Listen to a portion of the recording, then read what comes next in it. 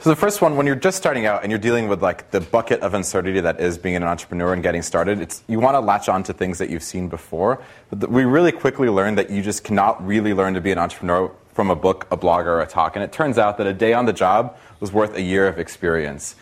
And what happens is the collection of experiences and knowledge you can get from those sources is super important, and I'm not like dismissing them entirely as something that you should get to or just ignore. But that first day when you're starting to make those decisions where the data isn't really there and there hasn't been a blog post posted to Hacker News that was like deciding what to do on the first day of your startup or making this really tough decision. It turns out a lot of it is very specific to your situation, and all you can really learn to do beforehand is try to deal with that uncertainty. So making snap decisions or quick decisions in the face of a lot of uncertainty.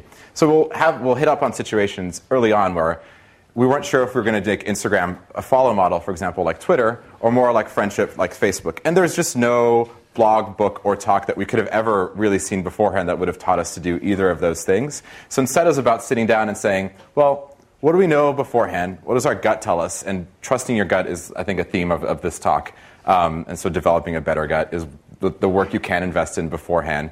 And then saying, all right, let's invest in this. Let's stay the course for a while and really like see it through, rather than wavering for months at a time, being like, why don't we build both and like we'll switch off and maybe have like a little like, maybe make it a preference, like worst mistake ever, right? Is to give up on making that decision and instead making it a preference. And so on and so forth, where you're having these micro decisions that in the end sum up to what becomes your product, basically.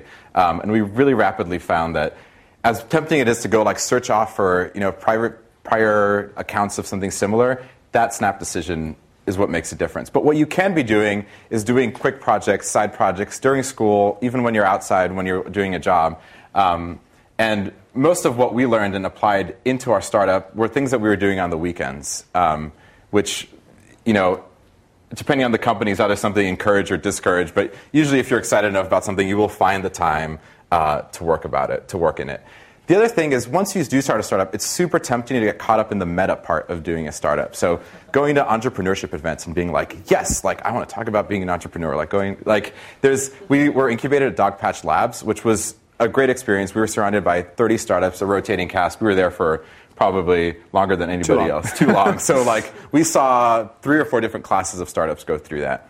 And the successful ones were the ones that were in at 9 a.m. and left at 10 or 11 p.m. and were just like putting in the work, and not the ones that showed up at 10, like hung around, left at 6, who, like, in my opinion, were doing a startup as a lifestyle choice because they didn't want a boss. Like, that's not really a good enough reason to do a startup. It should be that you wake up and you're obsessed with this idea and you want to make it happen, and you're not there to, like, hang around in, like, this club or, like, have this, like, fun chat with people. And that distinction wasn't that apparent to me day one because everybody's doing a startup. This should be a thing. And then 1 month in, people are like, you guys work really hard. Like, we kept hearing that comment at Dogpatch, and like we were working like the hours that we felt we wanted to like throw into this startup.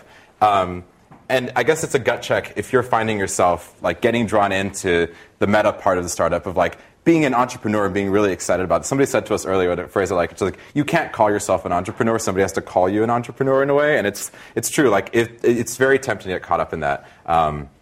And I would encourage you to like step back a little bit and like find out the only thing that ships products and the only thing ultimately end users care about is the product you deliver to them, not like how they talk about you in TechCrunch or exactly who your investors were or which events you attended.